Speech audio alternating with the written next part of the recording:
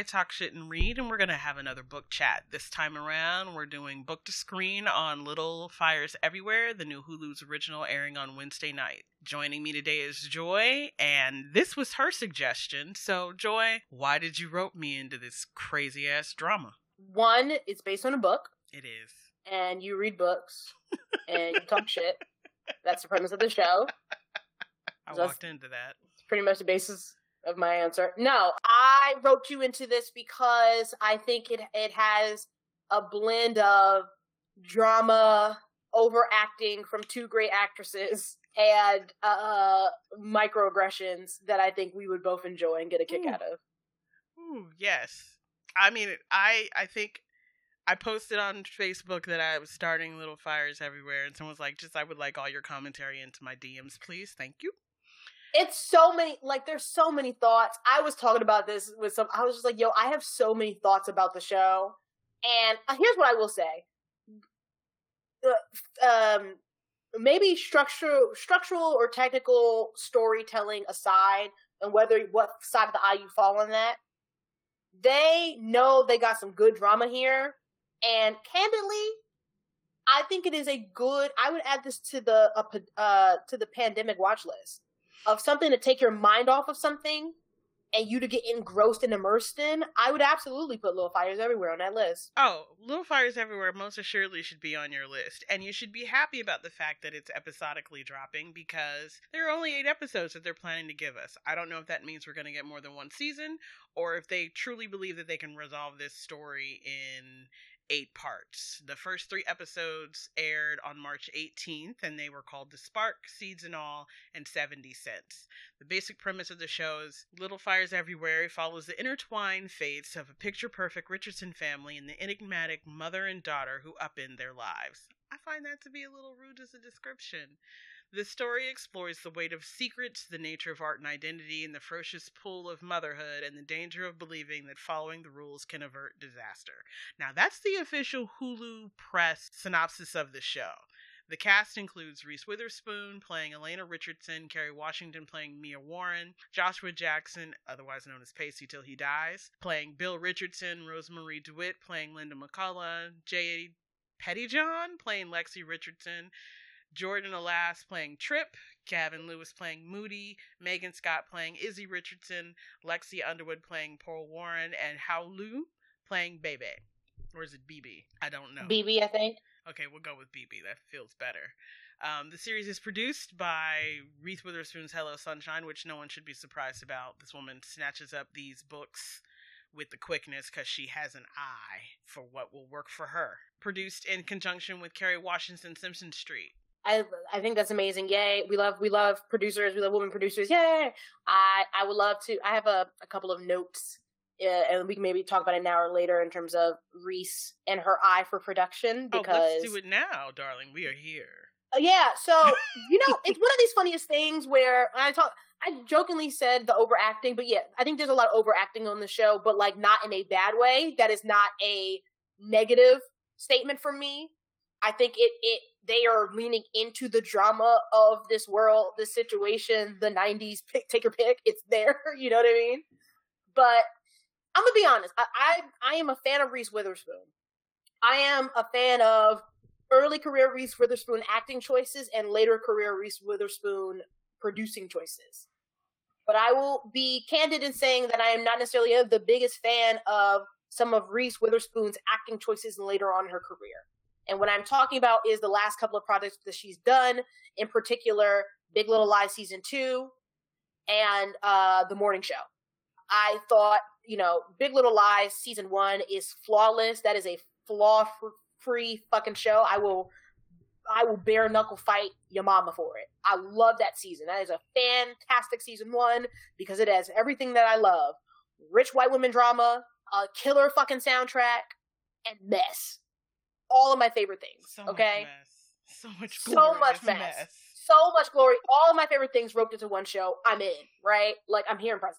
Season 2 takes something perfect and sullies it. Okay, let's be real. That's what happens when you intend to do a one and done, and then you decide to reverse yourself to try to capitalize on the success of a show. And I'll be candid. I have yet to see someone, critic or normal watcher, praise season 2 of Big Little Lies. I think across the board, I think we were all disappointed because season 1 was so fantastic. I'll say the same thing for the morning show. And funny enough, I think, again, these were 2 production choices towards the end of Reese's career that I was just like, you're slipping a little bit, sis. Big Little Lies season 2 was under her production company, plus other production companies. Same thing with the morning show. And I was not a fan of the morning show. I thought for the star power they had, it was a slow lag in the beginning, a slow lag in the middle, and it did not have the right payoff at the end. The saving grace on that show is Gugu Mbatha Raw, who needs, let's take a moment to just say Gugu needs to be in more roles. Gugu needs to be in more leading roles. Y'all are seriously underutilizing Gugu Mbatha Raw. She just can act with her eyes closed. With her hands tied behind her back. That is going to be a refrain that we can say over and over and over again for the rest of our lives. That Gugu needs to be in more things. They need to be of a tier and quality to where she starts getting all her flowers and accolades. Man, girl can act, and she is the saving grace of that show, but man, Reese wasn't delivering it for me. Jennifer definitely was not delivering it for me. Steve, sure, I love Billy Crudup, and he was actually one of my favorite characters too. But like, the morning show was a disappointment for it being the leading series out the gate for Apple TV Plus, and it's hurt them. And it's hurt them. And well, mind you, they did get nominated for Emmys, but I strongly disagree with that statement and answer. And the fact that Jennifer Aniston won a Golden Globe for this shit, why? That's neither. I'm sorry. I have feelings about the morning show because I just think there's just underutilized opportunities here. But again, that's another ding to the production part and the acting part for Reese. Well, I personally think after Big Little Lies, season 1 was a big deal, and some of her indie movies were a big deal. I think she was feeling herself a little bit, and I think she took her hand off the steering wheel in a way that always comes back to bite you in the ass. Yes. Luckily, though, because my fear was that Little Fly. The point I'm getting at, because I'm rambling a bit. Sorry.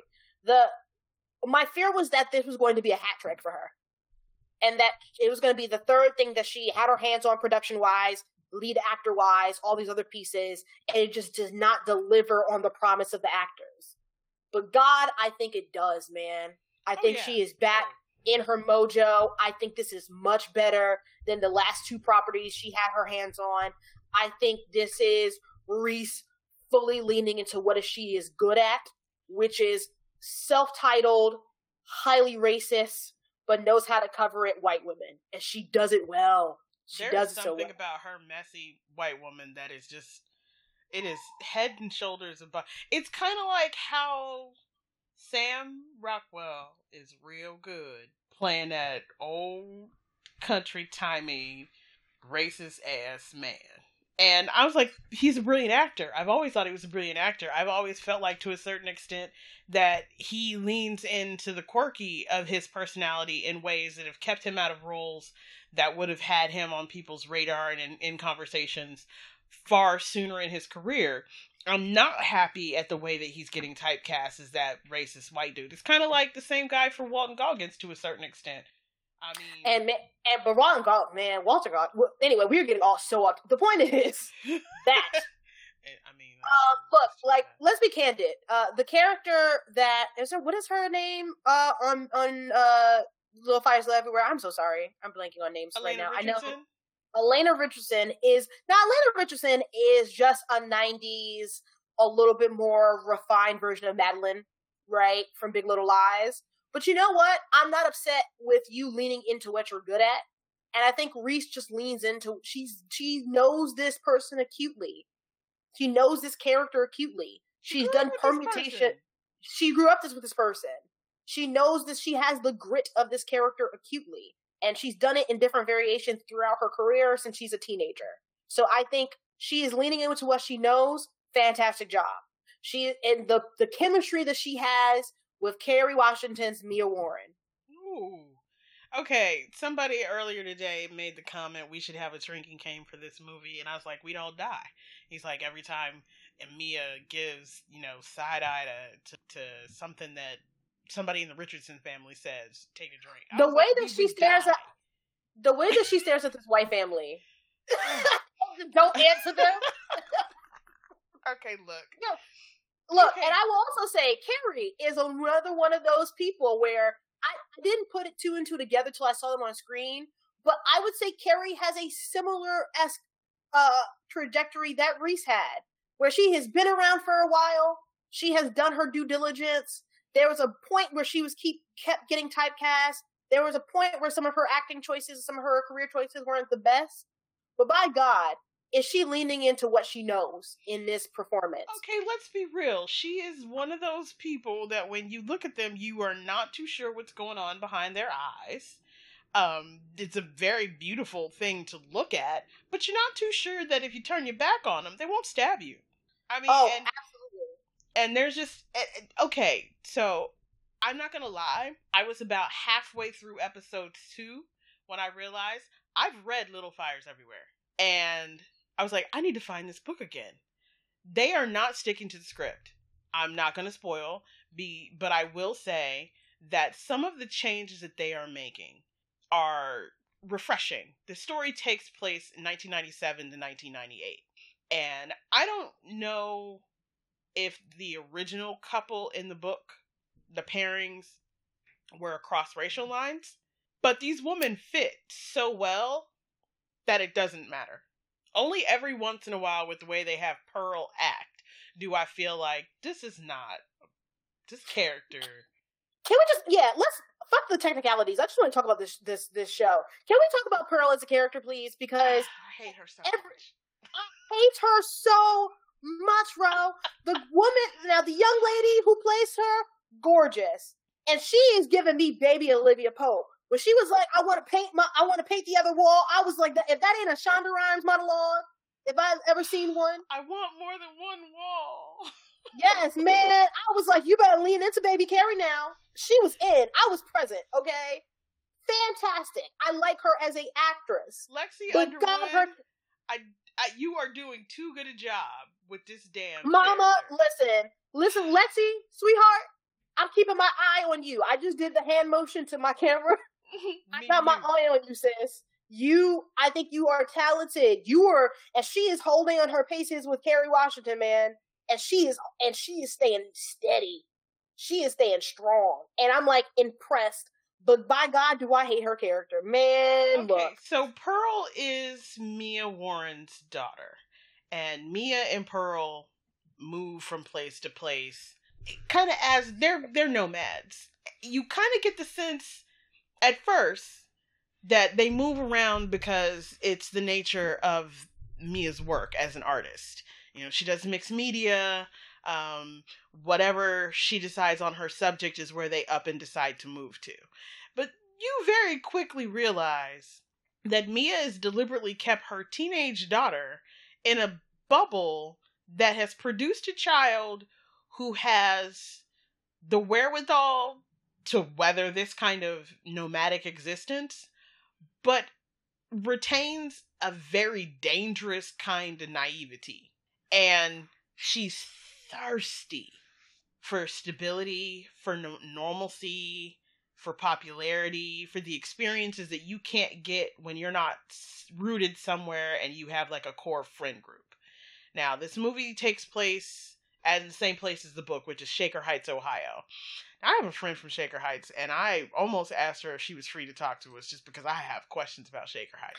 I will say also the author is either from Shaker Heights or somewhere near Shaker Heights. No, this is if I remember correctly. This is her hometown. Okay, this is her hometown. Okay, I was right. Okay, got it. Yeah.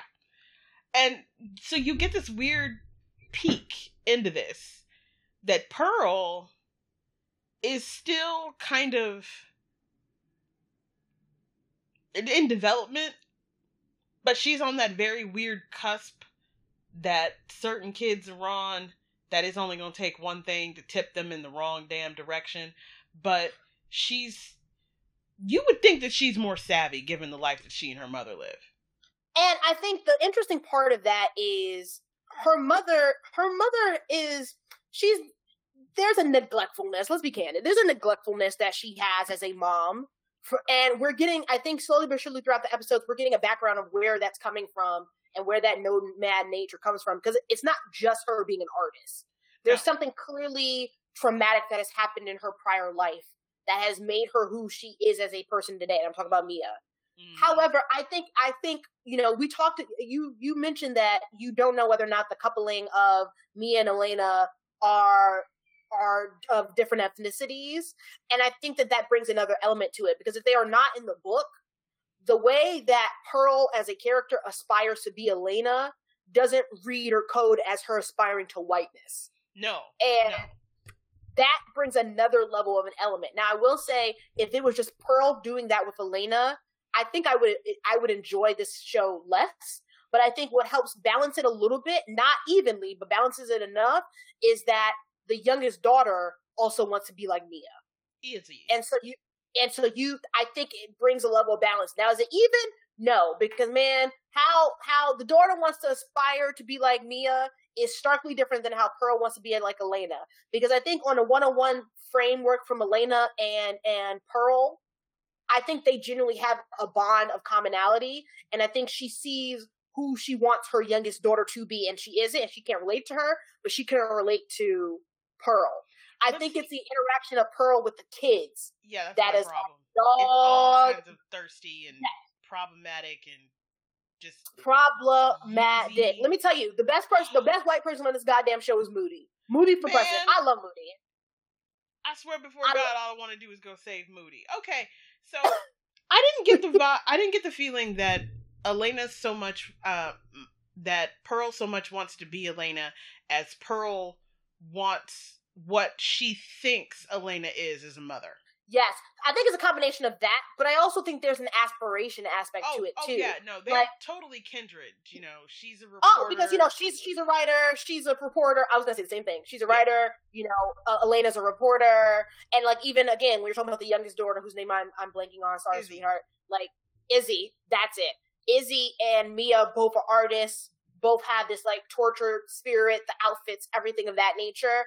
It makes sense, and I understand that. It's also that Pearl wants rules. She does. Pearl wants structure and stability. Pearl wants... There's one moment that I think just happened in the last episode where Mia and Elena get into a fight, and I think it was the best encapsulation of conversations about opportunity, race, and why those discussions with white people always go sideways in ways that you sometimes can't recover from. When she was like, I'm a good mother. I make good choices. And Mia, or Kerry Washington, turned around and said, no, you had good choices to make. Where you come from, who you are, gave you good choices to make. And Reese's response made me have to walk away from my television so I didn't break it. Her response was, I didn't make it about race. Yeah, and there's a difference between us. I didn't make it about race. And when she's like, you made it about race when you came in the middle of the street asking to be your damn maid. And I think that kind of soap opera, that dialogue in the wrong hands, falls apart. It doesn't work because it's really kitschy. And it's very difficult sometimes when you want to take a book that's got,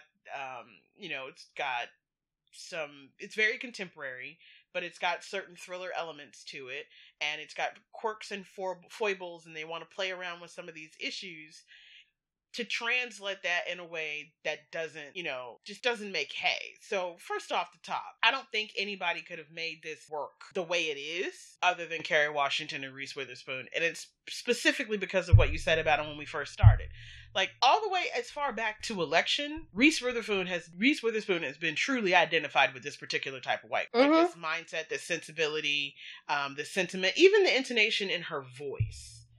How you throw out them little lines. Oh, I'm sure you have so much in common. I was like, I'm gonna punch this bitch in her face. But then you also have this other element of Pearl, who she comes in this house. She's like, you have this beautiful house. You can actually see the thirst on this child's face. Now, that is attributed, testament to Lexi Underwood's abilities. But you also see, the little insidious machinations that are going on between the Richardsons outside of that picture-perfect image that Pearl seems unable to see through. Her kids are trash. All her kids are absolutely garbage, except for Moody and Izzy. I like both of them, but like even the to other a certain two, extent, Moody got his own damn problem. yeah, he but do. But we still love and protect him. I 1,000% agree with you. And again, like this is truly no matter the story that's crafted around it. Every episode is the Reason and Carrie hour. It's them knowing who they are, the actors they are, and knowing what their strengths or weaknesses are. And it's a pairing I wouldn't have put in my head.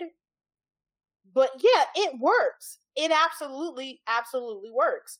I think depending on how the story unfolds and if it lands the plane right, yeah, I'd definitely be on that board and on that train for them to get Emmy consideration for this, because I just think that they do a fantastic job in this performance. Yeah. Well, the first episode's called The Spark, and, they start out and you get snapshot of the Richardson's house.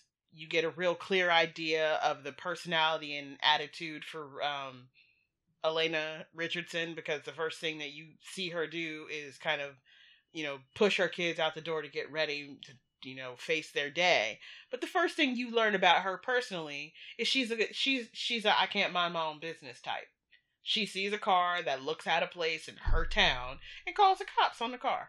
Mm-hmm. Which then in turn is how you are introduced to Mia Warren and her daughter Pearl. And I think it's one of the better ways, without it being massive amounts of exposition or a fast reel montage of pictures. I think it is one of the better ways that you learn a foundational thing about each person who's a primary character in a show. But I think it gives you, I think this is one of the reasons why you end up not liking Pearl by the end of episode 4. Like, truly just not liking her. Absolutely. The impression you get between her and Mia is that there's a partnership, that there's a rhythm to their relationship, that they're solid, that there's an understanding there, that there's a certain amount of harmony between them. And you don't you swiftly realize that harmony only really exists for Mia. Mm-hmm. Because what she wants to see, right? And I think, but there's still lacks common sense from Pearl, right? And it's not like her mother doesn't provide it. I think the thing that, to me, where I was just like, well, damn, is she not talking to her kid, or like, is she not having these talks with them, was the I think it was episode 2 or 3 with the bike. No, okay, this is one of those situations where good and damn well you were raised, you can look at the situation and say you weren't raised like this. Your mama, you knew better. You knew before you did it. That's why you tried to lie. And the I'm minute mad the because cops I got just called, channeled my mama joy.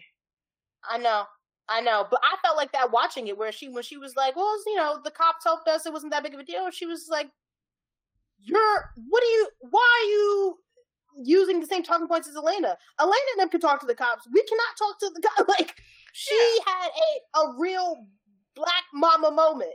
It's because this girl she wants to believe that her mother is just being overly dramatic, overly careful, overly paranoid. She wants to believe the areas where her mother is neglectful are not the areas where Pearl feels her mother has been neglectful. Like, the whole again, where, she's like, you got to do your chores, you got to get your stuff together, we'll find you stuff that you need. She's very frank about what their circumstances are. They're in this town because this was one of the places she wanted to go to be in the zone for school she wanted to attend. So it's not like her mother leaves her out of the loop. She has, permission to speak freely, to be honest, to be open. Her mother takes her needs into consideration. Pearl's problem is her wants are trash. Yeah. And I get it.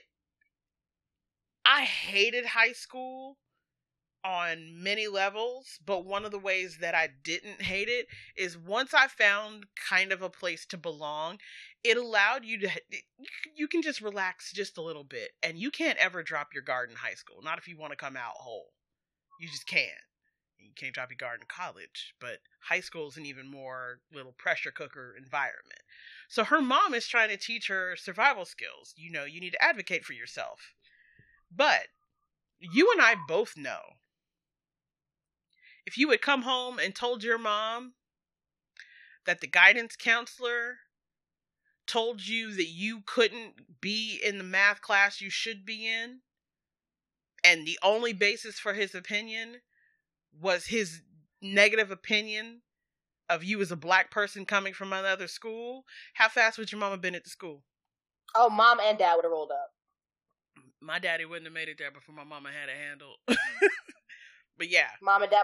My parents would tag team. Like, when there was, like, big teacher problems, they would both come in as a unit and be like, we're going to tag team them. Yeah. Okay. But see, that for me, that's where it fell off a little. It's like, because my mom's like, you need to speak up, you need to advocate for yourself, you need to do everything, you need to be clear. And a part of the reason why she did that, and this is what's missing in the episode, is because my mom is like, because when I come up there, it's done. It's a wrap. If I get involved, it's a wrap. So you need to try to handle this yourself before I get involved. My mom always gave us an opportunity to keep. It's like, it's like the cooler says it's time not to be cool. So here's where it like Pearl's relationship also, like, where I also had to give a side eye, and had nothing to do with the writings, but I think it's just, again, Lexi Underwood does a fantastic job in the role. The limited bonding, and he's such a small character, and maybe he gets bigger as the episodes progress. The trying to find a placement of solidarity with Brian, the older sister's boyfriend, and Shorty just, like, skirted him off. I was just like, dog, because he's trying to throw your bone. Girl, I don't understand it. I mean, okay, so what is that second episode after Elena goes to the school to help Lexi fix her problem getting into the right math class, and I mean, I would have too. No one should try to make you take geometry twice. Agreed, but, like, she also needs to talk about, she needs to figure out how to put her son back in remedial. Her son math, because Trip is dumb. Trip is being social passed. He's being socially passed from grade to grade. Trip is dumb. But that's where you run into Moody's conceit. Like, Moody has no choice but to have his shit together because he takes so much crap in his house. Like, his brother does just blatantly horrible things to him, and his mom doesn't clue in until Moody responds. That it's like, and I was like, really? I'm having youngest child flashbacks to the middle child doing something stupid, but mama not hearing anything until my voice said something. Turn around going, we're not going to have that kind of language in this house. And you're like, but did you just hear him? Did you just see him snatch all my food out my hand? And they play those moments over and over again, and they do it so well that you really feel like you're watching the family get ready to go to work or to go to school. And I was like, fuck these kids. I mean, I was like on some Chris fuck them kids tip by the middle of episode 2. Moody is gone, and he's helped Pearl move in, and he's her friend, and then taking her to his favorite hiding spot. Like, boy knows all wide open for Pearl. He is in it. He is in it to win it. But he's being open. He's being authentic, and you feel like at first, Pearl's cool. She and Moody are cool. Maybe, she's not really feeling him that way, but they're friends. And then you swiftly get the idea that, one, Moody used her a little to kind of back his brother off about him not having a girl or anything to hang out with. But it was kind of mutually beneficial because Pearl was damn sure using Moody to get closer to his family. Mm-hmm. And Lexi, I don't like to wish ill upon people, but I would like Lexi Richardson to never prosper. Little Miss, I'm going to Yale. Little Miss, I'm going to steal your hardship experience and plagiarize it for my Yale essay. Little Miss, I'm going to throw my hoo-ha at my boyfriend to distract him from my trash assness. or the most important part, Little Miss, I wouldn't have apologized or tried to do a semblance of apology or throw money at poor girl Pearl to make up to the fact that I stole something from her if my black boyfriend didn't bring it up. Right.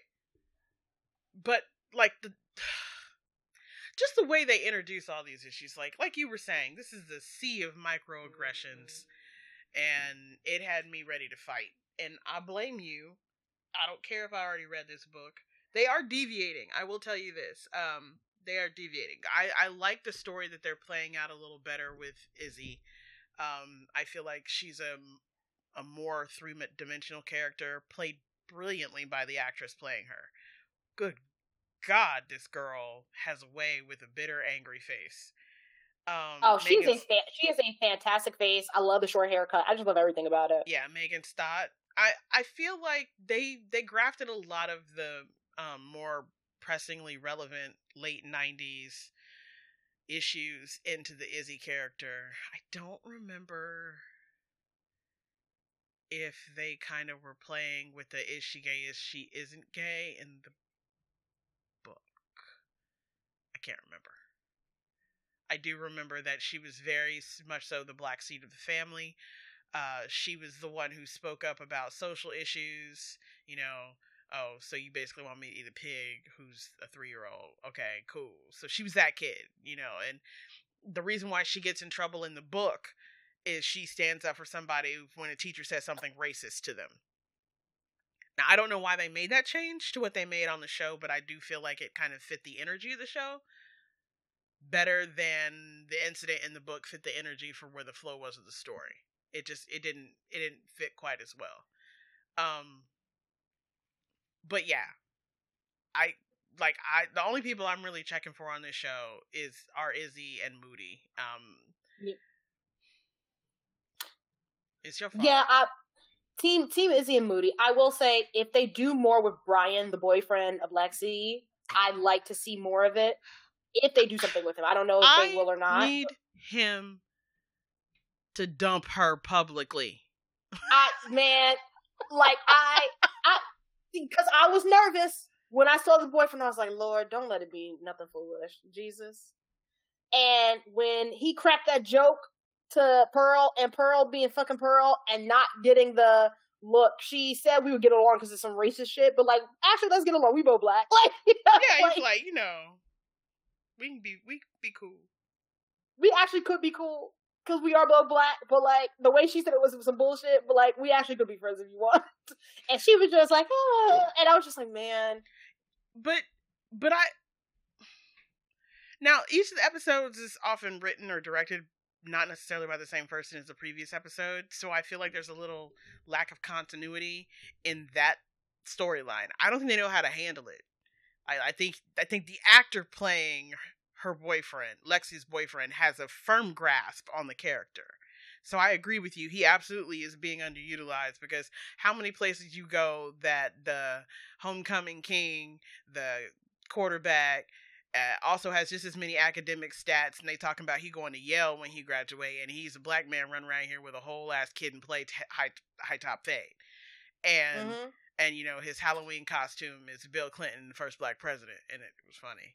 But and then on top of that, he doesn't shy away from the fact that he's black, and not even interacting with the Richardsons. Lexi mentions in passing that he calls her out on some shit all the time. And that's where I started to have another kind of problem with Pearl, where I started to feel like she was reminding me of another character that I just watched, The Oldest Son on Plot Against America. Is a child who willfully refuses to believe that the elements and obstacles that their parents are trying to train them to recognize and deal with appropriately are real. I feel like Pearl shies away from being better friends with him because he's all the way black. He doesn't pretend like he's like, oh yay, rap. He got shade for everybody, and he throws it, and he doesn't pretend like the whole time that Reese Witherspoon was making her little Martin Luther King speech, he looked at her like he wanted to say, are you really trying to say that wasn't about the civil rights? That wasn't about y'all. That wasn't about y'all. You were invitees. You did not throw the party.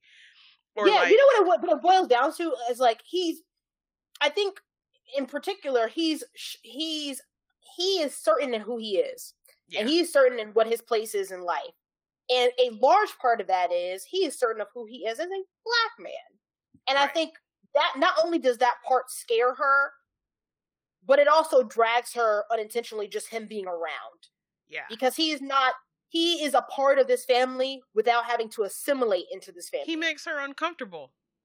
She's bending over backwards for this white family, and he does not do that, and he's still welcomed with open arms. Yeah, he makes her uncomfortable, and I hope they continue to play into that, because I think it's a valuable thing that, you know, he's got a whole lot of privilege, and he recognizes it, and he doesn't allow anybody to take it from him. He also doesn't act like he owes anybody extra gratitude to be where he is and to be who he is. And of course, you know, like many men before him, a girl threw some puss in his face and took it when he should have walked away. So kudos to that actor, because I don't know if that's in the script or it's just his delivery or performance. But I think if I would love, because I think having that dimension of Pearl interacting with another black person her age, because really this story is really only centered, the only black people centered in this world is Mia and Pearl, with a little bit of Brian, the boyfriend. Right. And I would love to see that dimensionalized a little bit more, because I think there's the limited interactions they had at prom and at dinner, I was like, oh, this is meaty. I'm in. That's meaty over here. And that's not to take away from all the amazing other meaty parts of the show. But the other parts of the show are meaty in expected ways. This isn't. You don't usually get this.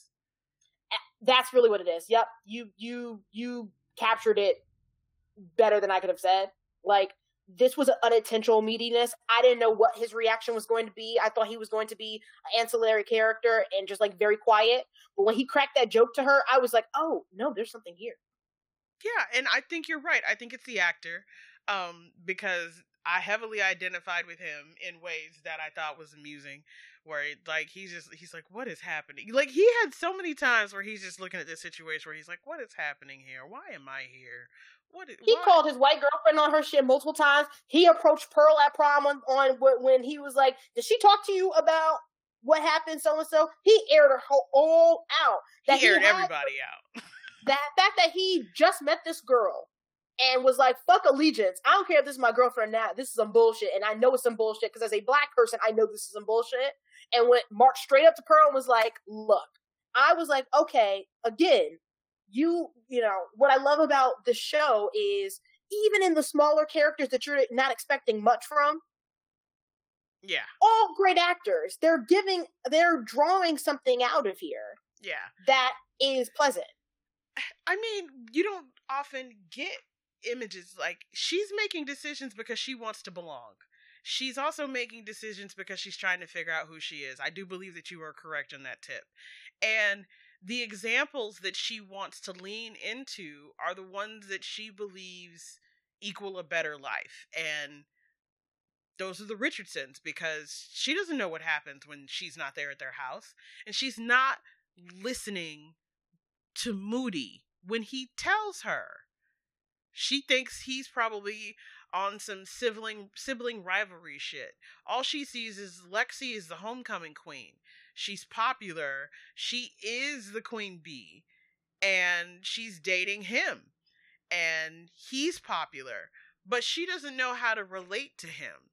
And she also doesn't like to admit that she needs help. So when he's like, you don't have to be okay with her taking your experience and making it hers. You don't have to, she lied to you. You know, you don't have to be okay with that. And then you juxtapose that to her mama saying, you are not her dress-up doll. They do not own you. What are you doing? And the reason that, you know, she's like, I took that job because she protect you? Yeah. To keep you away from them. I was like, ooh. Yeah, I knew why she took that job. The second that Elena said her daughter's name, she's like, you're not taking my child. So she knows her child is vulnerable.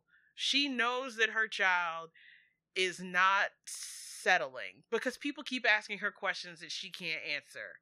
And she thinks those answers are more important than who she is. And a lot of people get hung up on that. And a part of it has to do with little bitches like Lexi going, somebody in your family is white. You should ask your mom. You're totally mixed with something. I don't think people talk enough about how much people look for whiteness in black people. Come on with the word. Come on with the word. I mean, assimilation and respectability politics are a huge thing. Or how about this one? We're gonna make it even more deep. Oh dear. On top of how much people look for whiteness in black people, how much if they can't find a set trace, they try to other you and make you a more special black person. Yeah, the magical which Negro. Is the magical Negro. And I'm dark skinned with a certain set of hair. You can't look at me and be like, "Oh, are you mixed?" I don't have that look. I don't have the Pearl look. Okay. Yeah. I knew what I was. Yeah. I'm a black ass person with black ass mama and a black ass daddy. All day. And long. I've never been confused by that. But my version of that was my intelligence and my life trajectory. And I got, you are different than these other black girls. I don't mean you.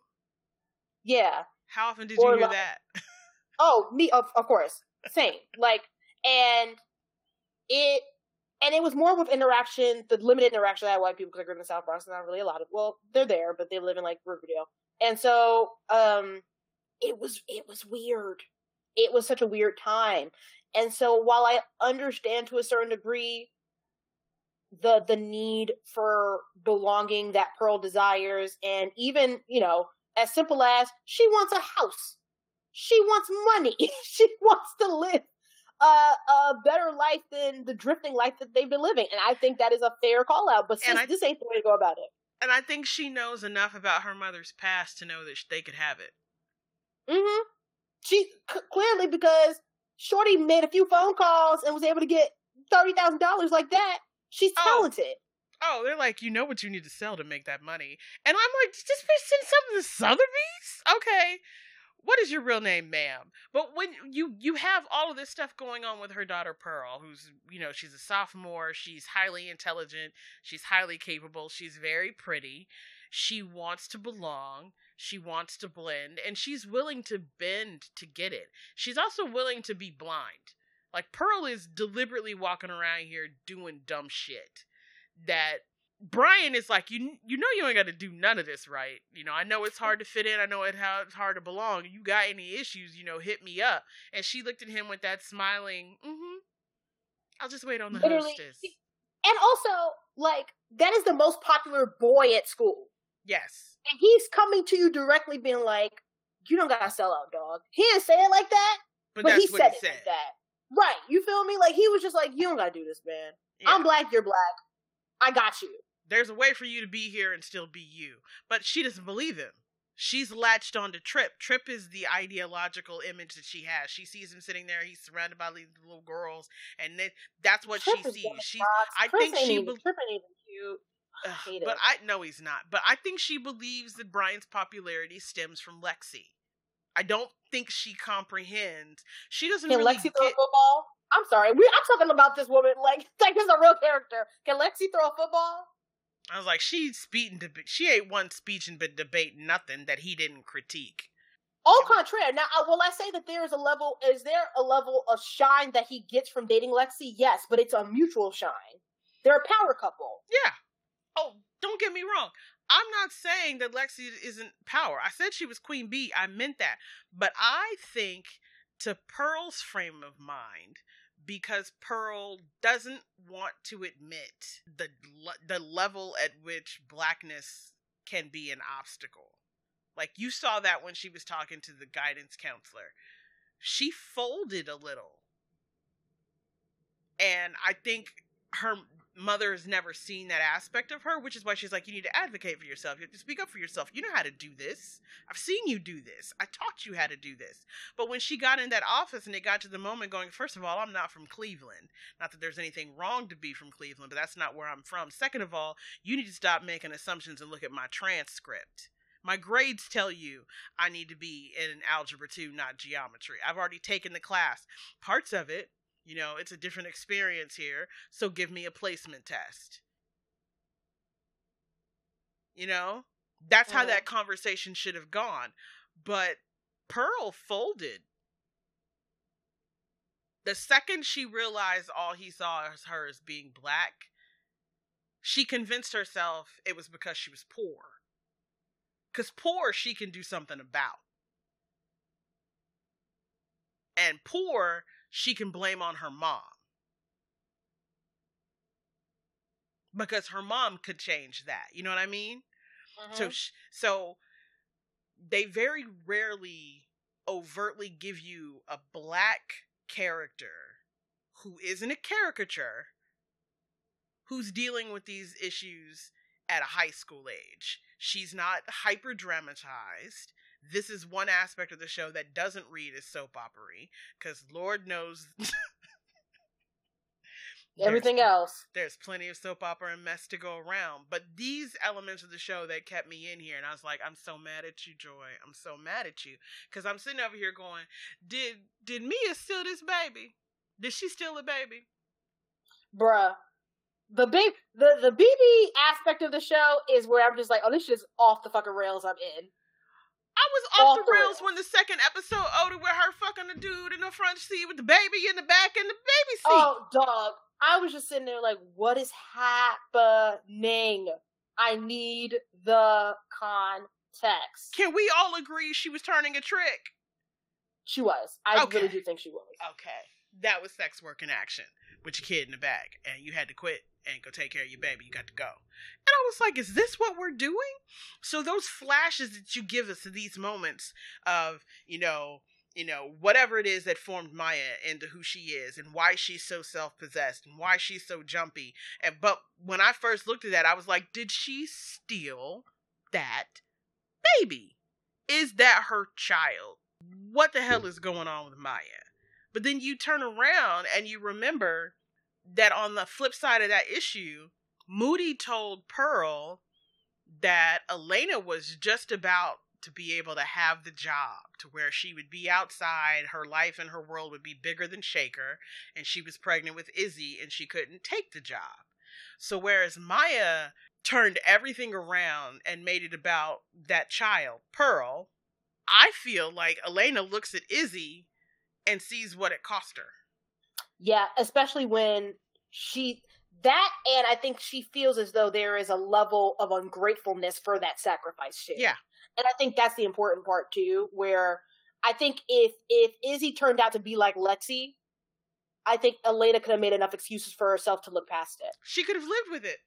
She could have. If Izzy had fallen directly into the box the way Trip fell into, Jock box, and she's okay with that, God help us, and Lexi's a little miniature her, if Izzy had fallen right in, even if she was just like her husband, if she had just been some recognizable element of them, she would have been perfectly content and reconciled with the fact that she turned away from that job and a bigger career for her family, because motherhood is important to her. I mean, motherhood is important to both these women, but what they think they're supposed to get as a result of being mothers is different. And I think I think one treats it as it's a responsibility that she takes important, but there's the level of burden, and I think it has a lot to do with the trauma that we've yet to reveal about her. The other one uses it as a personality trait. Yeah, she leads with it. Because she's the queen bee herself, on her level. She wants to be all, end all, and she's in everybody's business and her fingers, and she's throwing this party, and she's on this committee, and book club meets at her house, and she has all these different levels of influence, and the only thing that's sticking out for her is her child, who would like her mother to listen when she talks, and stop telling her how she can fix herself. Because I played the violin, and I'm going to tell you right now, there is no world in which I would have written on my forehead, "I'm not your puppet," and not played my part in the chamber concert in the first episode. That would not have happened in my life. If it would have been, the next episode would have opened with a funeral, because I would be dead. Dead. Yeah. Now, again, I think that once again goes along with the drama of this. Is it extremely ridiculous? Yes. Is it extremely white people drama? Absolutely. But is it enjoyable as hell? Yes. The mess is amazing. Come on. By the middle of episode 3, you have an illegal immigrant who's working under the table for a drug dealing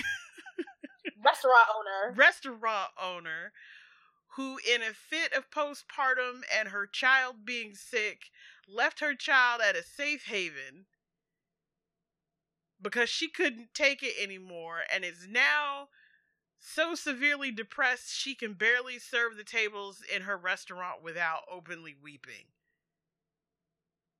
And can we talk you about... already know. Oh, who you gonna talk about? You gonna talk about the mother who adopted her baby? I was gonna talk about Linda. Let's turn to Linda. I need to know how you feel about Linda. Linda about to be on some bullshit. I feel it in my spirit. Something's gonna happen with Linda. Linda is unhinged. Oh yeah. Unhinged. And she is nowhere near as... She is way more effective than this in her husband. And you can tell. And I think she is gonna go through some extreme means to do it. And I think the way we kind of end off on episode 4 is that news segment. And so they're fighting dirty. Stroke of brilliance. Man. And also, Elena, your husband is a lawyer. What did you think was going to happen? She thought the poor people were going to shut up. That's what she thought. And she thought that the poor people were going to fight back. Can we just talk about the fact that this show does an excellent job of showing the ways in which people firmly believe that their worldview is the worldview and their priorities should matter more than anything else? When she walked in BB's house, started talking about, you were a good mother and you did all these, I was like, you really think she can't see you trying to gaslight her right now? Mm-hmm. But the best part BB ever said was like, you got kids? And she was like, yeah, I got 4 beautiful babies. She said, how much you selling for them? And I was like, ooh. I was like, yeah, you didn't even try to see if you were talking to somebody who could see through your game. You automatically assumed you were the smartest person in the room.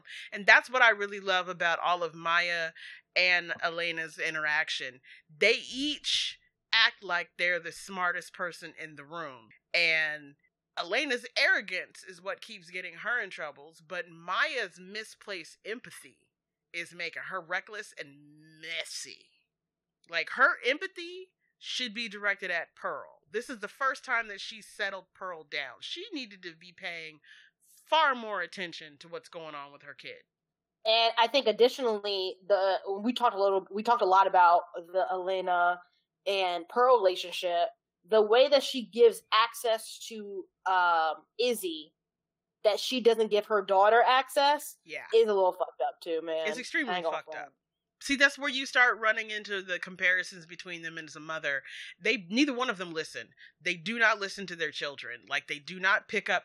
I don't understand how you miss that something has happened and Elena's friend group has been destroyed as a result. I don't know how you miss that if you are clued into your mom and your kid. As much as Reese Witherspoon's character is a control freak, a complete and utter madcap control freak, down to a color-coded board and scheduled sex. So scheduled that you can't even move the start time 4 minutes. How does she miss her child having a fallout with her best friend and realizing that it's serious? Even worse is that, like, it wasn't like the kid didn't talk to somebody. She talked to her dad about it. Her dad sat on it for months. Knew about it. Can we talk about the fact that I think that that girl April and Izzy were dating? I think they were dating. And got caught? And yep. April threw Izzy under the bus? That's what I think too.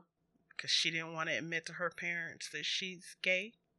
Also, how much you want to bet, like, let's just throw out our wild theories about the show. How much you want to bet Mia and Elena's husband gonna have sex?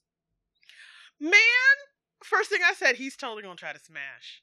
That was my first thought. I was like, As soon as I realized that she actually had talent, that they weren't like, it wasn't her just telling people she was an artist because it's an easy way to get around saying I ain't got no job. And the fact that he didn't just go cut the grass or like call and let her know that here's the gas, could you go ahead and cut the grass? We got a ticket. That he felt the need to go up there. And then the comment that he had at that birthday party, that's the woman that your wife lets in the house. Yep.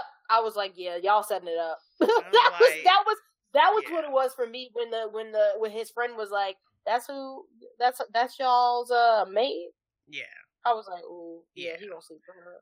Somebody is gonna shoot their shot. Now, whether or not it happens will be a totally different question because, you know, the dynamic has changed. But I could totally see her hate fucking his, I could see her having sex with him out of pure, unadulterated spite and vengeance. But, okay, so what's your theory on why Maya is running? Because they're definitely running for something. And I kind of hope this is not the case. I thought it was a potential sexual assault scenario. Was my first thought. Mm-hmm. I'm still sticking with that thought. I say I hope it doesn't go to that because I will be the first to say the whole woman gets raped and trope and her life changes and she's running from something. I just think it's tired and I hate it. And I don't think most people, if not any people, do it well. So I'm hoping that's not the case. But well, if they stick to the book, I'm happy to tell you that will not be the case. Good. Okay, great. At all. I'm not gonna make it, y'all. I need to tell somebody. Episode 5 comes out midnight tomorrow. So we're recording this podcast on Tuesday. It will be coming out midnight tonight, aka Wednesday. That'll be episode 5. So then that'll be 5, 6, 7, 8. Last 4 episodes are coming out soon. Yep. Please do not spoil it. Oh, I'm not telling. I'm not telling. For the book readers, please don't spoil it. I'm not telling. That's why I said we're going to talk about 1 through 4. We're not going to come back until it's 5 through 8. But like that's why I said you get into all of this thing, and I mean, okay, Moody is. That poor child needs to be adopted elsewhere. But when you look at the whole situation with Maya and BB, where Maya at first tries to stay detached but helpful, but then overly identifies with this girl, and that's where you circle back around again to this whole you'll always be a mother. A mother is a mother is a mother. And I thought it was really well done that they also then juxtaposed away from there to talking about people who become mothers other ways or don't want to be mothers at all, and how people talk about them. Like when she was like, oh, Elizabeth is allergic to children. She'll try to convince anybody not to have them. I would like that trope to die. That your vagina was put on your body for you to push children out of it. I need that. I need that to die. Can we have that die? I'd like to die. I agree. And I think like it's not just a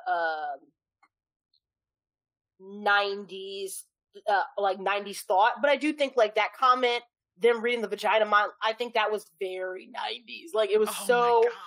90s in the delivery of it. Now that is not. There are people in 2020 who believe that now. Unfortunately. Okay, come on. Let's be real. The Ladies Who Lunch set hasn't evolved. It just includes more ethnicities. That's really what it is. And again, like it will include, Pearl in 30 years. So Pearl wants to be a Lady Who Lunch so bad. So fucking bad, man. I'm sorry. We should just name this episode episodes 1 through 4. We hate Pearl. That might happen. We really do hate Pearl. I don't look. I get it. You want to belong. You've been that kid. But you know good and damn well her mother hasn't neglected her as a disciplinarian for the simple fact that when her mom runs up on that house and says, get in the car, standing in the rain, there's no doubt. Right. Now, again, and I agree with you. I will stand firm in the fact that Mia has been neglectful in very damaging ways. But teaching her child who she is in terms of her blackness, how to interact with folks, because one thing about Mia is street smart. She ain't dumb. Especially, you can't be being a drifter and being a nomad in the way that she is. So there's a level of hesitance that she has, not only with people, but in particular, white affluent people that you can smell on her when she steps onto the scene. And the only reason why, and the only reason why she's even in Shaker is because of Pearl. She was in the right zone for her daughter to go to school. Exactly. And so she would not be there otherwise for her. But what was really killing me about a lot of this is I feel to a certain extent that Pearl feels that her mother's self-possession and arrogance is unearned. And I think it's because she feels like her mother owes her some greater background image. Who's your parents? Who are we? Where am I from? And I think it's more than just wanting to know her people. It's a social hierarchy thing. And she can't play because she doesn't have the cards, and she blames her mom. But when you see her mom move, when you see how she handles things, when you see how she directs her child to act in these situations, and the first time that her daughter gets pulled up to her house and what she even thinks is a police car, joy. Oh, fantastic acting by Kerry Washington. And did any of it feel unbelievable? No. Up to and including Reese Witherspoon's character trying to interject like something was wrong with how Kerry Washington's character responded. Yeah. And let me just be clear. We hate Pearl, but Pearl's not an unrealistic character. No, she's not. That's why we hate her. Yeah, and that's what, like, there are a bunch of black girls like Pearl. Mm-hmm. And it frustrates me to no end. But, like, that is a real character. That is a lived-in character. I know that character. Yeah. And that's why we hate her. Mm-hmm. She makes it difficult for you to be able to navigate any other way that doesn't end up being assimilation. It doesn't. I know I've said this like 20 billion times on this episode, but like, the way she interacted with Brian will forever put a taste in my mouth. When I tell you I almost threw my laptop across the room like a frisbee, I was like, girl, he is trying to open his arms to you. And not in a romantic way, not in a skeevy way. He is just looking at you like you are in over your head. I am trying to be helpful. Let me throw you a life raft because you threw off your safety harness, aka Moody, before you were ready. And you can tell he smells the desperation on her. Mm-hmm. And the fresh meat. Yup. I was like, you have no idea. And it's one of those things where if she's been to different schools and she's been the new kid, she should know better.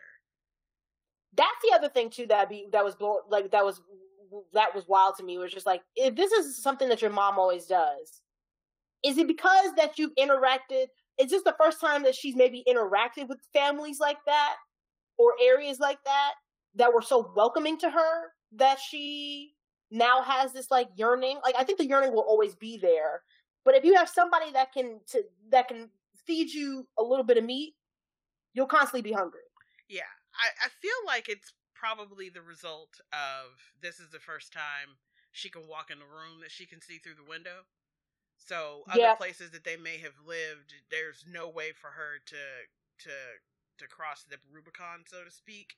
This is the first time that her introduction into the set has happened in such a way that it was organic enough for her to be able to pretend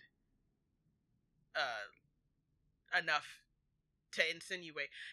I don't like to use the word insinuate because I really do feel like to a certain extent the Richard family is using Pearl in ways that I find to be deeply unsavory, particularly the older two siblings, to a lesser degree. Yeah. Absolutely. I was gonna say, oh, absolutely. Okay. But on the other hand, I feel like, circling back around to what you said, the reason why we really don't like this character is because this person exists. And we've all had to sit around and watch this person make it difficult for us not to make the same choices they want to make. Like, she's not content to be who she is and have them like that person. And a part of that is because she wants to emulate Elena, and she thinks that means she has to cut off parts of who she is in order to do so. You know what this is? I think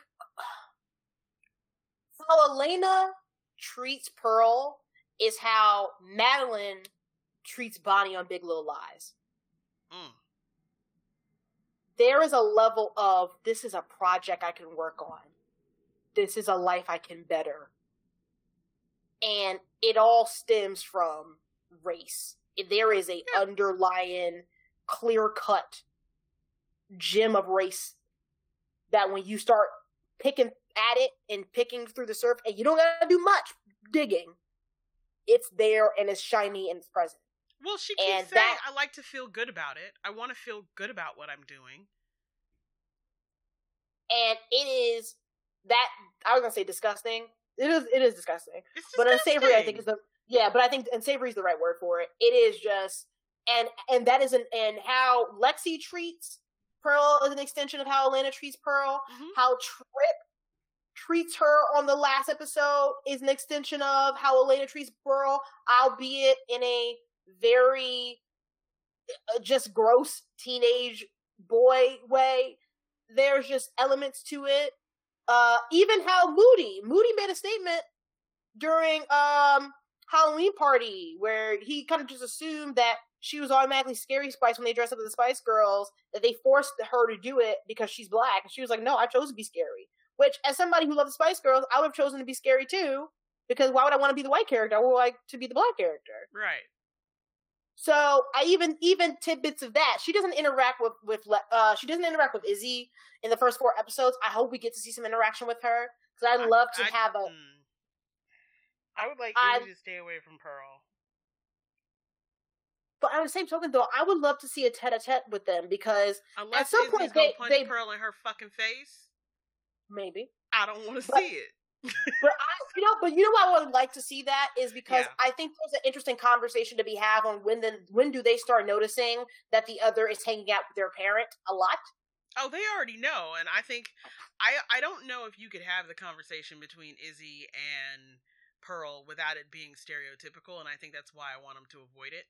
I think that they haven't laid enough groundwork for it to be anything other than a resentment fest or tossing what I get from your mother in your face kind of situation. And I think that is just an overplayed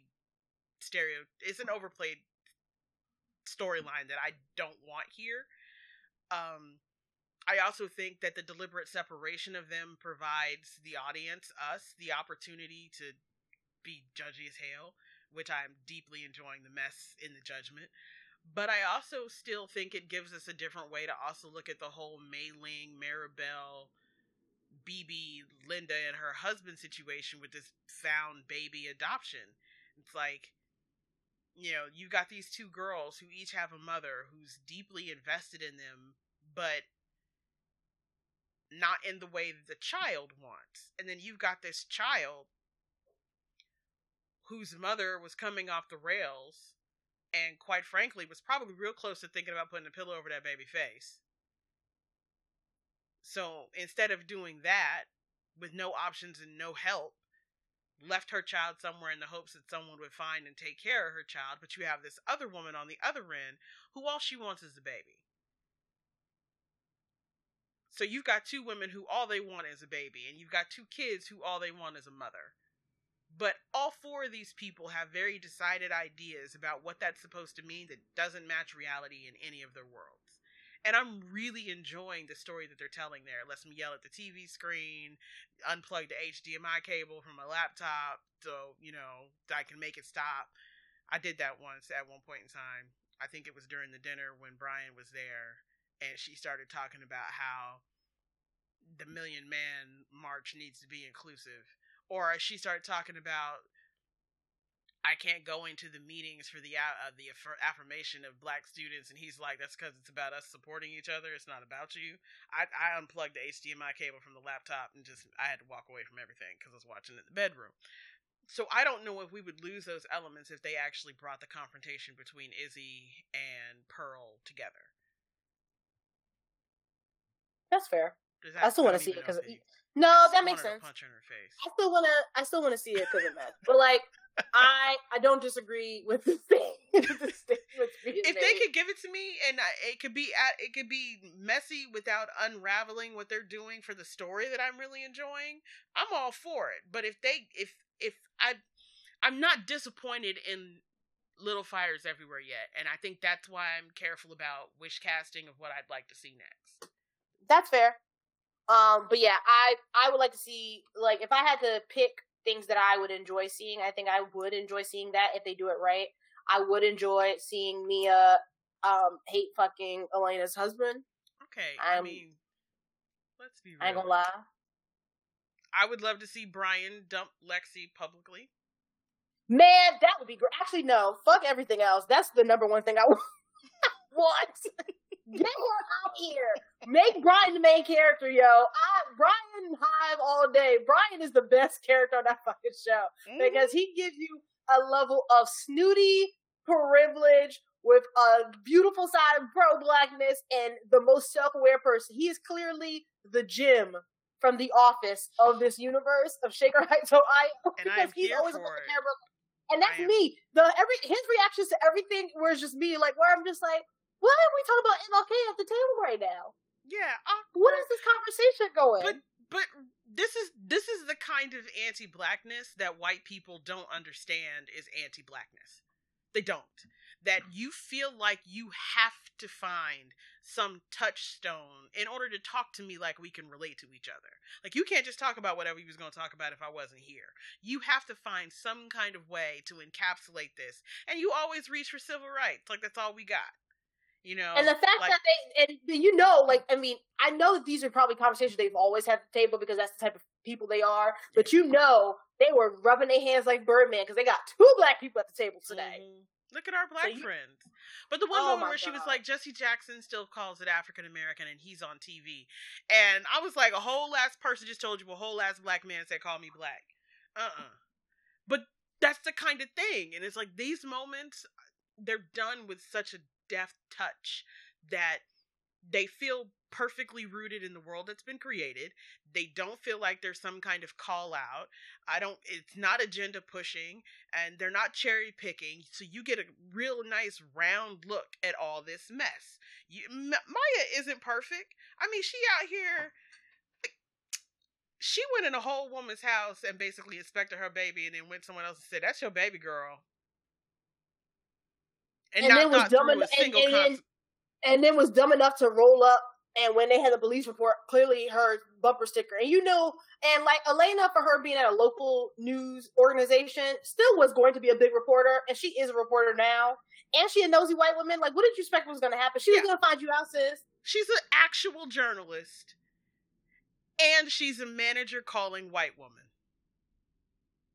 Oh yeah, I was told by AppleCare, which in the 90s, what would that be? I was told by Walkman. I don't like, the point is that it's still Apple. Still Apple. But they didn't have AppleCare at the time. No.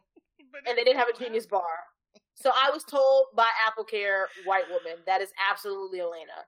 I was at customer service in Best Buy and they told me. That is her. Yep, that is it. That's her. And so, yeah, we've gone off the rails. We haven't even really reviewed the show. We've been talking about how... But I'm fine with that. Sorry, everybody. We got into the character assessment and everything. No. I think that's fine. I don't even think we need to review. We can just... The review is the score we give at the end. That's all I'm going to give it. I think that... I'm honestly, seriously, I think it's a combination of me being tired and I want to wrap it up soon. But it's also... We gotta stop, girl. We gotta stop. It's also because I have to get up in the morning because just because we are working from home don't mean a bitch is not on a time schedule. Amen. Now, so the show is riveting. Like, this is my encapsulating review.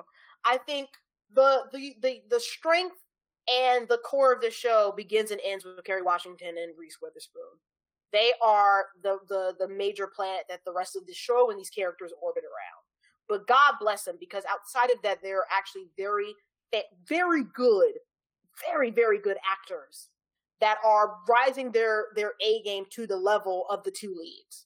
And I think that brings a level of just a masterclass of drama, of intrigue, of thriller, of foolishness, but groundedness at the same time that makes Shaker Heights, Ohio, and this fictionalized version of it, alive and thriving. And so I am looking forward to seeing what the other 4 episodes are. A baby was trying to get stolen, y'all. Like, I think we haven't hit that point hard enough. They try to steal a baby halfway into the show. Some woman ran into a house during a baby shower and tried to steal a baby straight up. Just try to snatch a baby. For some and rich it white sounds, people. and it is as ridiculous as it sounds. But they make it work. This show is terrible. We're just now getting to the point where you realize why someone might have tried to burn down this hoe's house in the beginning of the first episode. Bruh, they try to steal a baby. Like, we are now halfway into the show and they try to steal a whole baby. We still don't know for a fact why Maya is running with Pearl. We don't know. Hello? They introduced this baby B plot, and I was just like, okay, I guess we're doing this. Like, Who is Pearl? I'm like, okay. Who is Pearl and me? I'm so confused. So, yeah, like this show is ridiculous. Yeah, but it's ridiculous in all the best ways, and I don't compare. I compare it to Big Little Lies season 1 in this way. There's just a level of just white people foolishness where you're just like, this only could have come from a book. Yes.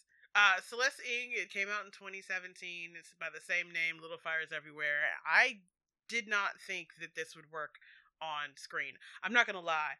I liked the book. I enjoyed the book. It did not necessarily stick with me in the ways that some of the themes that they've elevated in how they visualize them. And again, I'm a cosign on this is a Carrie and Reese show in a way that I'm fantastically in support of. But also, I feel like they didn't try so hard to avoid some of the fakeness and the Stepfordness of the world that people want to believe that we live in. The world of Shaker Heights, Ohio is the world that people are now discovering never really existed. That these were like this nice little utopia, this bubble. It's a great place to live, great place to work, all of that kind of thing, as long as you follow the rules and as long as you fit into the box. And the second you don't, you get messiness. And I'm enjoying all of it. And I hope the last 5 episodes are as good as the first 4. Again, remember, this drops Wednesdays on Hulu, because it's a Hulu original. And one more thing, I would not, and they don't even have to star in it, I would like to see more Reese and Carrie production tag teams. I would love to see more of that. I would love to see more of that. I think, I mean, they have Liz Triglar as the showrunner, and she's also an EP on this. So I think the combination of those 3 behind them, there's this just certain amount of integrity to the work that they do, that it feels like there's something there. It's like, and you know how I feel about book adaptations. It's just so often tragic. Yeah, but I have not read the book, but like, if it's coming from Ro, and for those who listens to this MTR segment, who have listened to other books that we reviewed that have been turned into film adaptations, see Sun is also a star. For example, and that was my first I Talk Shit and Read cameo, I think, guest one. So what a time. I think this is Sun is also a star is not this show. I will tell you that. Look, you notice I didn't have to pull out the book and show you any places where there was a possibility they could have done better than what they gave us. You read parts of the book, and I was like, bro, this is all great and engaging. The movie is not good, though. And we agreed on that. I'm not saying that you were reading those pieces of the book to say that they weren't, but you were reading those pieces of the book to prove this movie is not good. And the movie did not have to suck. It did not have to suck. But Little Fires Everywhere does not suck. Little Fires Everywhere is actually elevating the written material in ways that are much more fascinating for what, and quite frankly, certain ways with some cookie cutter stereotypes. So now you have a truly enigmatic mother and daughter duo with all of the angst that comes in with single parenthood. And I think it's just, I mean, the upending of all these lives is worth watching. And I don't know any other way to say it better than that. Yeah, it is perfectly 90s. And I think the other nice part about it is that you have 2 actresses leading the helm that were very prevalent in the 90s, right? Like, who had careers in the 90s. So I think that also brings in a level of lived into that too. I just think it does it well. Like, I think this is very in your face microaggressions that are appropriate for the time. And they are not subtle about it, and they are not subtle about it within this world, but that is appropriate to the story, that is appropriate to the characters. And because of that, you are able to really immerse yourself in this world with its flaws. So I think in summary, I think the flaws come from the story. It does not come from the storytelling. And that's why I like this show. It is messy without making a mess of its story so far. Yeah. Now, ironically enough, right now, this series is sitting at 77% from critics and 68% from viewers.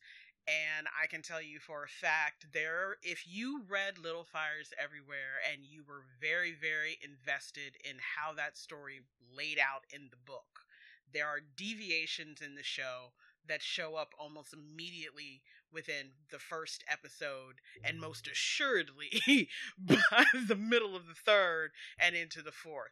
So, I personally feel like they gave a bit more authenticity, but the way they're going about certain things is going to make people feel like, oh, well, they drifted away from the main point, and now I don't like it. You know, it's like I don't agree with this person. I don't like this. There are going to be people who don't like Kerry Washington as Maya.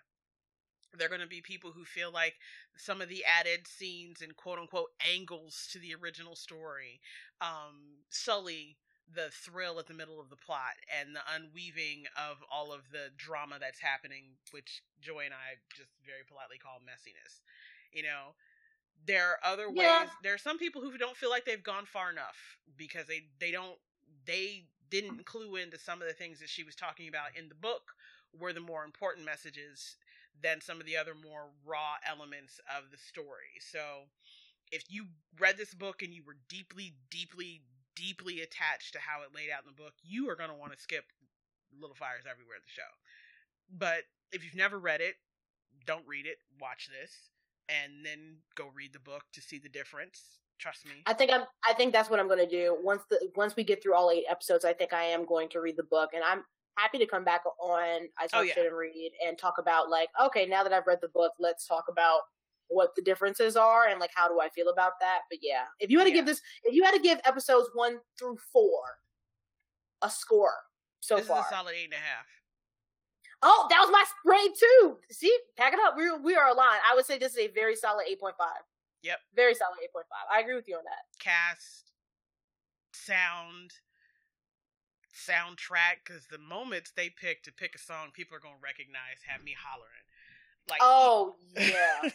Costuming, but the subtle byplay between everybody, and then kind of the bigger visual elements you get that are starting to play out with the art and the messaging that's coming through from there. There's nothing in here that isn't important. There aren't pieces that you can miss if you get fixated on one thing or the other. And I liked a little bit of foreshadowing they're doing that really have me over here trying to not spoil. So we're going to stop talking because, Lord Jesus, the things I know that I want to say, but I don't want to ruin it for anyone. But yes, this is Mess. It's a joyous hot mess that Joy made me jump down the rabbit hole for. We will be back after episode 8. Yes, we definitely will. Yeah, and I think we may need to just call this Wherein We Really Hate Pearl.